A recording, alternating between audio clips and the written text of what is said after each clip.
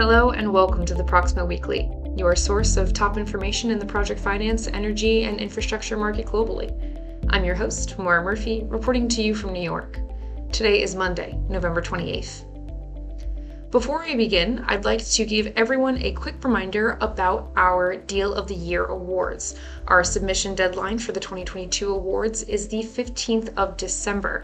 Now you can download the submission form along with the rules on our website at proximoinfra.com, or you can simply type into your URL bar playbook.proximoinfra.com/DOY for Deals of the Year.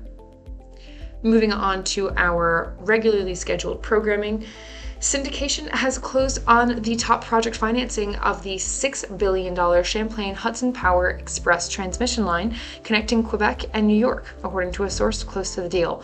Project sponsors include Blackstone Energy Partners 3 and Blackstone Capital Partners 8, as well as their portfolio companies, transmission developers, TDI USA Holdings, and CHPE. Debt raised to finance the project is around $5.2 billion, and the refinancing is comprised solely of senior debt. The transaction is structured as a 7-year mini-perm. The financing has been underwritten by coordinating lead arrangers Societe Generale, MUFG, Mizuho, and CIBC. Societe Generale is lead financer on the transaction.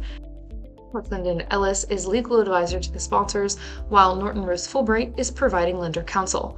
Marsh is insurance broker and risk advisors to CHPE. CHPE has announced contracts with NKT, Kiewit Power Constructors Company, and Hitachi Energy to undertake various components of the construction and cable installation process. The project is expected to be operational in the spring of 2026. Moving from New York and into Ontario, JBIC has signed a $450 million Canadian project financing loan with Canadian company Connex 6 General Partnership to deliver major components of the Ontario Line subway project in Toronto. The loan is co-financed with SMBC, the Norinchukin Bank, and others, bringing the total amount to 1.1 billion Canadian. The JBIC loan will be provided under its green operations and will support Hitachi's business activities in the Canadian railroad market. Infrastructure Ontario and Metrolinx selected Connex 6 team to design, construct, finance, operate, and maintain the Ontario Line rolling stock, systems, operations, and maintenance package. Canada has been actively mobilizing private capital to reorganize social infrastructure, which positions Canada as one of the most important markets in the world. In October of 2019, Hitachi was awarded a new LRT construction project to link the cities of Mississauga and Brampton in Ontario. The Canadian government says that the Ontario Line will reduce traffic by 28,000 vehicles per day and lower fuel consumption by 7.2 million liters per year, helping to reduce traffic congestion and greenhouse gas emissions and contributing towards global environment preservation.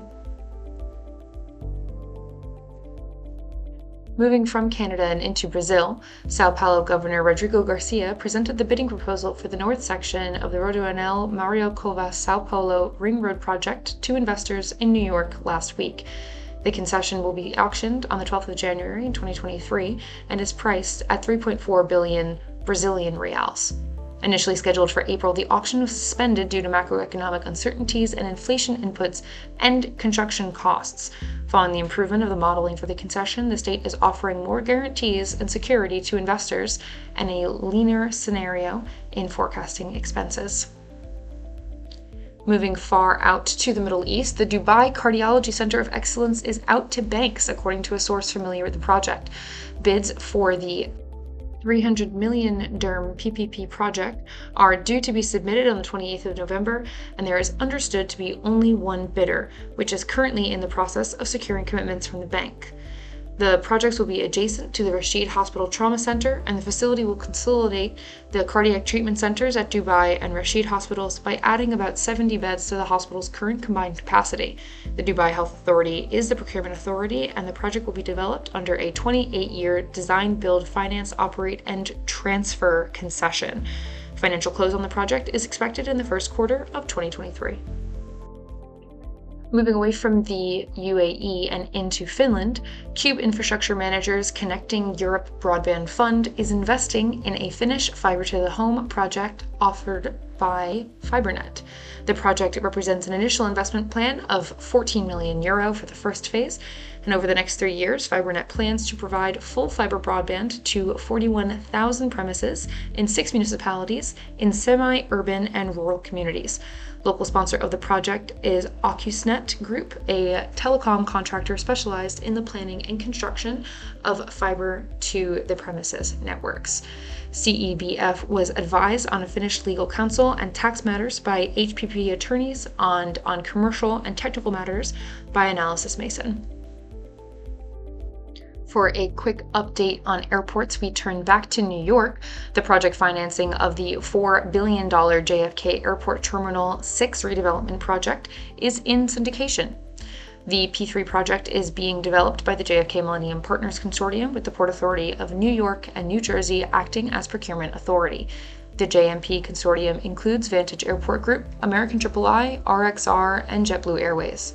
The financing is solely made up of senior debt and comprises a $3 billion commercial bank tranche and $435 million of privately placed tax-exempt bonds with RBC Capital Markets. The transaction is structured as a 7-year mini-perm, and underwriters of the commercial bank tranche include ING, SMBC, MUFG, Standard Chartered, Scotiabank, and KeyBank. Morgan Stanley is financial advisor to JMP, while White & Case is legal advisor to the lenders. Squire Patton Boggs is co-bond counsel to the New York Transportation Development Corporation, a local development company and affiliate of Empire State Development, which is an umbrella organization for economic development within the state of New York. Terminal 6 is planned to have capacity for 10 gates and will connect seamlessly to the JetBlue's Terminal 5. Port Authority has committed $130 million in capital funding to build enabling infrastructure for the project, including airside improvements and utility enhancements such as electrical support for the project. JMP will develop the terminal in 2 phases, with the first new gates opening in 2026 and project completion planned for 2028. Lastly for today is an interesting update also in the airline space.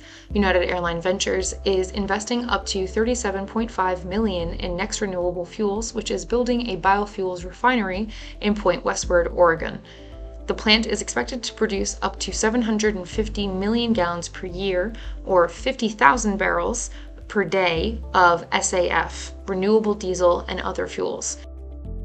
Next has an agreement with BP to source 100% of its feedstock for renewable fuels, significantly reducing supply risk faced by smaller facilities. Construction of the new plant is expected to begin once an environmental impact statement is completed by the U.S. Army Corps of Engineers. Production is targeted from 2026. The deal is the 5th investment made by United Ventures Fund in sustainable aviation fuels technology. According to the U.S. government, in its recently released SAF Grand Challenge Roadmap, annual demand for SAF is expected to reach 3 billion gallons by 2030, while just 5 million gallons was produced last year. And that's all for this week. If you'd like to hear any more about our Deals of the Year awards, news, or events, then please do visit us at proximawinfor.com. Until next week.